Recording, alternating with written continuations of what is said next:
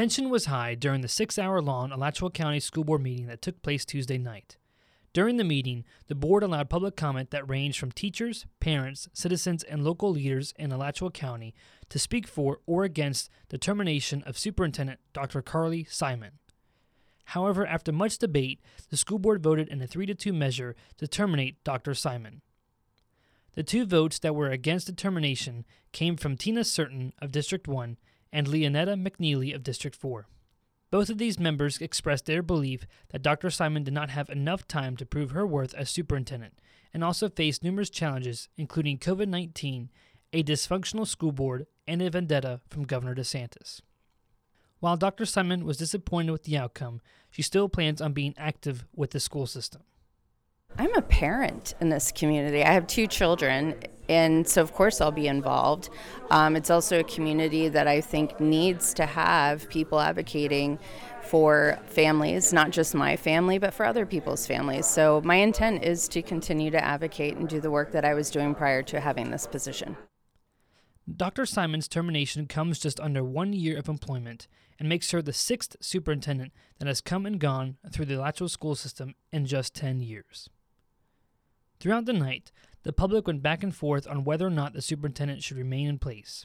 One of the speakers, Dusty Bailey, whose children attend a school in Alachua County, feels as if the school system took a turn in the wrong direction when Dr. Simon came on board last year. So the idea of, well, she's the superintendent now, we don't want to shake things up, let's just ride this out.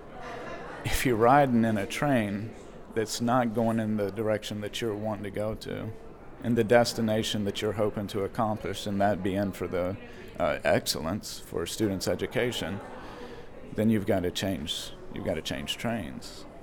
Going forward, the school board has appointed current Deputy Superintendent Donna Jones to be acting superintendent for the next 2 weeks until the next school board meeting. Chairman of the board, Robert Hyatt, says that he believes the board will not appoint a new superintendent until after the next election cycle. A new permanent superintendent should be picked by the next board, not this board.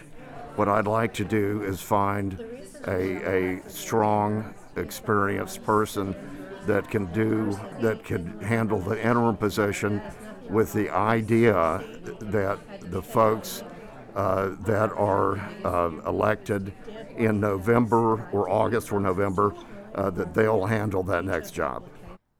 The next election will not be until November of this year, and will see 4 seats of the board go up for election. These seats include Tina Certain, Robert Hyatt, Dr. Gunnar Paulson, and Dr. Leonetta McNeely. Reagan Knight, WUFT News.